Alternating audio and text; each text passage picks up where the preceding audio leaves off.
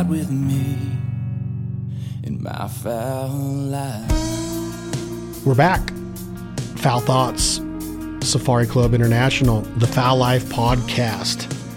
We love what's going on. The downloads are showing that people are listening and responding. They're activated, they're engaged, and get a lot of messages about the guests we have and the interviews and some of the things that we have going on. So we're going to keep bringing it to you. We want to try to stay consistent in our delivery and our approach. We want to give you the content that you want, and hopefully through this off season after spring snows, as you start getting into fishing season and turkeys and summertime and wakeboards and wake surfing and boats and water skiing and barbecues, that you check out more and more podcasts and our TV show. Season 13 of The Fowl Life will be airing starting July 2nd, 2021, exclusively on the Outdoor Channel. We got awesome initiatives we're working on, stories we're telling, great guests and music, working with California Waterfowl and Safari Club on so much in the new season. So hopefully y'all start to get your DVRs set for the Outdoor Channel and what we got coming your way at Benelli's The Fowl Life Season 13, again, exclusively on the Outdoor Channel. And we're excited. I just been, racking my brain over what's going on as we come to an end of a season and what we start looking forward to going into next season, and how serious it can be, and the downtime and the preparation and getting ready. When do you start? And I think most of us start now. I mean, I know it takes a couple weeks to get it out of our blood, if that's a such thing, but we start looking forward to that next season. And I really been thinking about how we usually start our waterfowl seasons. And like so many of us, I mean, I know there's a handful of people that do the blue-wing teal. That's mainly down in, Texas, Louisiana. There's many states that have it. Not a lot of people do it, I don't think, but I know there's a handful of people that travel to do it, but it's more of a local thing. Some people travel to the Dakotas or some of the different states in the Midwest for an early goose season in August, starting around August 15th. I don't know how many out-of-staters. Some people from Minnesota might drive over to North Dakota or South Dakota and vice versa. Some people from Montana might make the jaunt over there. But for the most part, I would think that that's a local deal as well. But most of us travel north to Canada.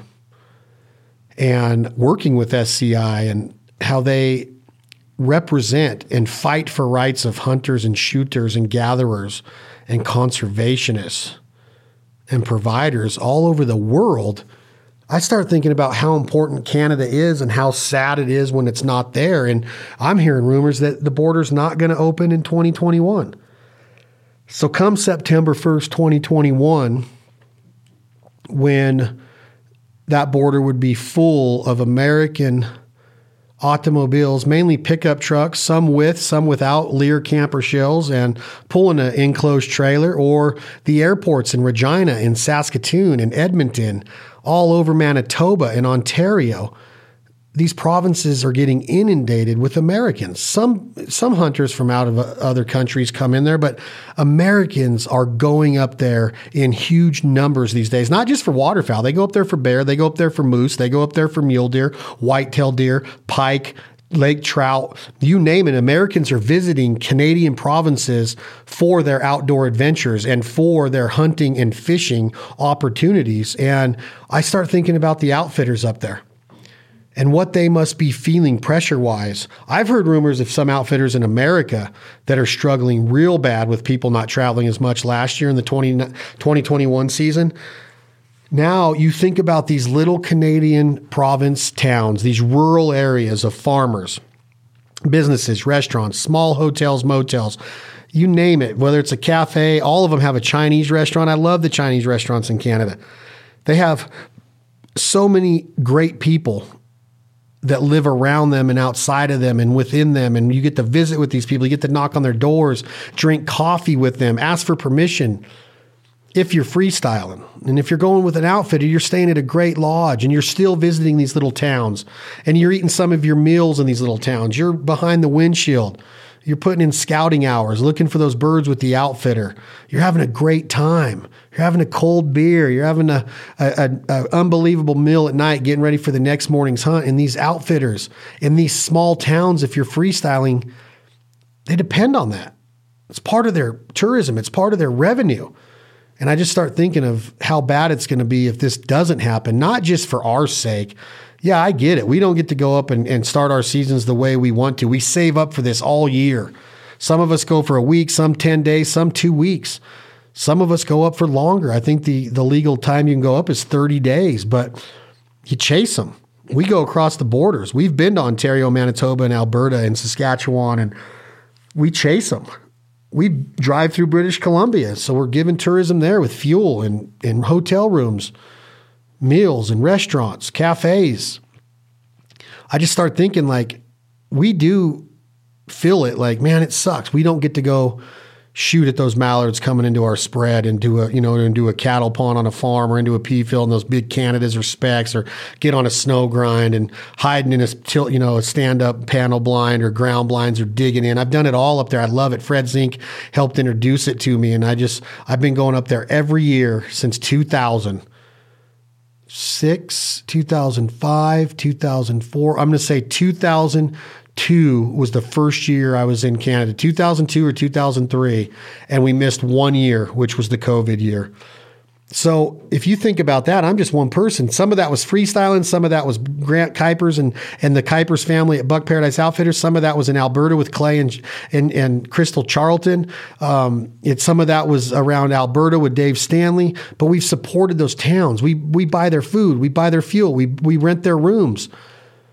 We have friends up there. We've made family with these people, and it sucks for us. It does, but it really sucks for those outfitters and those business owners and those hotel owners and those innkeepers and those farmers. Those ducks and geese are eating them out of house and home. They depend on these non-residents, these non-locals. There's some local Canadians that hunt ducks and geese. I bet you there's way more local Canadians that hunt moose and deer than there are ducks and geese. Don't get me wrong. Some of them chase them, but Americans really chase them. We're infatuated with going up. It's the Mecca. It's the Holy Land. It's where ducks and geese congregate. They leave the breeding grounds. It's the first agriculture that they see when they make their journey southbound on their migratory routes. And I just feel for the Canadians and the outfitters. And when I talk to the Canadian outfitters that we associate with and work with and partner with, you can hear it in their voices. Not really the worry, but apprehension and anxiety and just nervosa and sadness, really. They're sad. We would be 2-3 weeks ago, we would have met up with a bunch of our Canadian friends in Nashville for National Wild Turkey Federation Convention, NWTF. Been every year since 2008. Our booth is always jam-packed. We hang out with Waddell and the Bone Collector crew, and you name it, they're there. All of our country music buddies and friends, and Leith Lofton and Drake White and John Party, they're all around. It's a big-time Bobby Johnson. And it was canceled like 3-4 months out. My Canadian buddies didn't get to come down. And you know what? We're going to Nashville sometime in April or May. And I sent a quick text to Grant Kuipers. I said, hey, we're going to be in Nashville. Y'all need to come down here. I was dead serious. Hey, get it done. And he wrote back and said, I wish we could, but I'm like, well, whatever you're doing, cancel it. I'm thinking he's got something else going on. He's telling me, hey, dipshit, the borders are still closed. I was like, oh my gosh, I didn't even think about it. They're still closed, y'all. It's March of 2021. This is over 1 full year. It's about 1 full year right now of COVID and masks and all this stuff, this nonsense. And I don't know if it's going to open back up by September 1st when we would start going up there. There's Americans that go up there all summer, like I said, for those northern pike and those lake trout. My buddy Brandon Schreiber in Saskatchewan has an unbelievable place at Cree Lake. I met him through Grant Kuipers. He used to guide for Grant Kuipers. He started his own outfitting business, and now he's into the fishing, and he kills it. We had a group of 20 going up there last year, canceled. Redid it, renewed it, and rebooked it for this year. It's up in the air. We don't even know. Like, nobody's like, oh yeah, I'm taking time off. I got it cut out. Nobody's willing to do that because we don't have the confidence in the government that it's going to be open back up. So I just fret for our outfitting buddies and our family and friends up in Canada that they are losing revenue. I don't know if a lot of them can go another year. Think about it. That's a lot of groups. That's a lot of income and revenue and profit based on bringing groups in to hunt those ducks and geese. And when you don't have those deposits coming in and those balances being paid after the hunt's over and those cash tips for the guides that they depend on, and most guides in Canada are Canadian residents because by law, you have to give the opportunity to a Canadian resident first and foremost before you can hire an American. Then that American has to get his visa approved or her visa approved and become an actual employee of a province in Canada to accept wages and tips up there.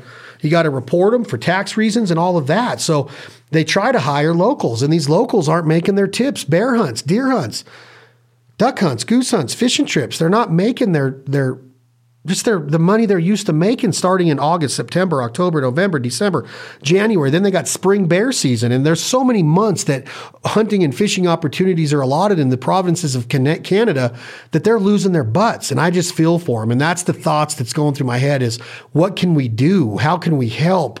I know how we can help. We can support SCI and their auctions and everything that they're doing online and digitally right now because they're raising money for outfitters to help. Just to help put a Band-Aid over this for a while. Even if it's not the cure-all, it's helping because I don't want any of them to go out of business. That's the best place on earth in September and October if you're a duck and goose hunter. Biggest whitetails in the world sometimes come out of Saskatchewan, Alberta.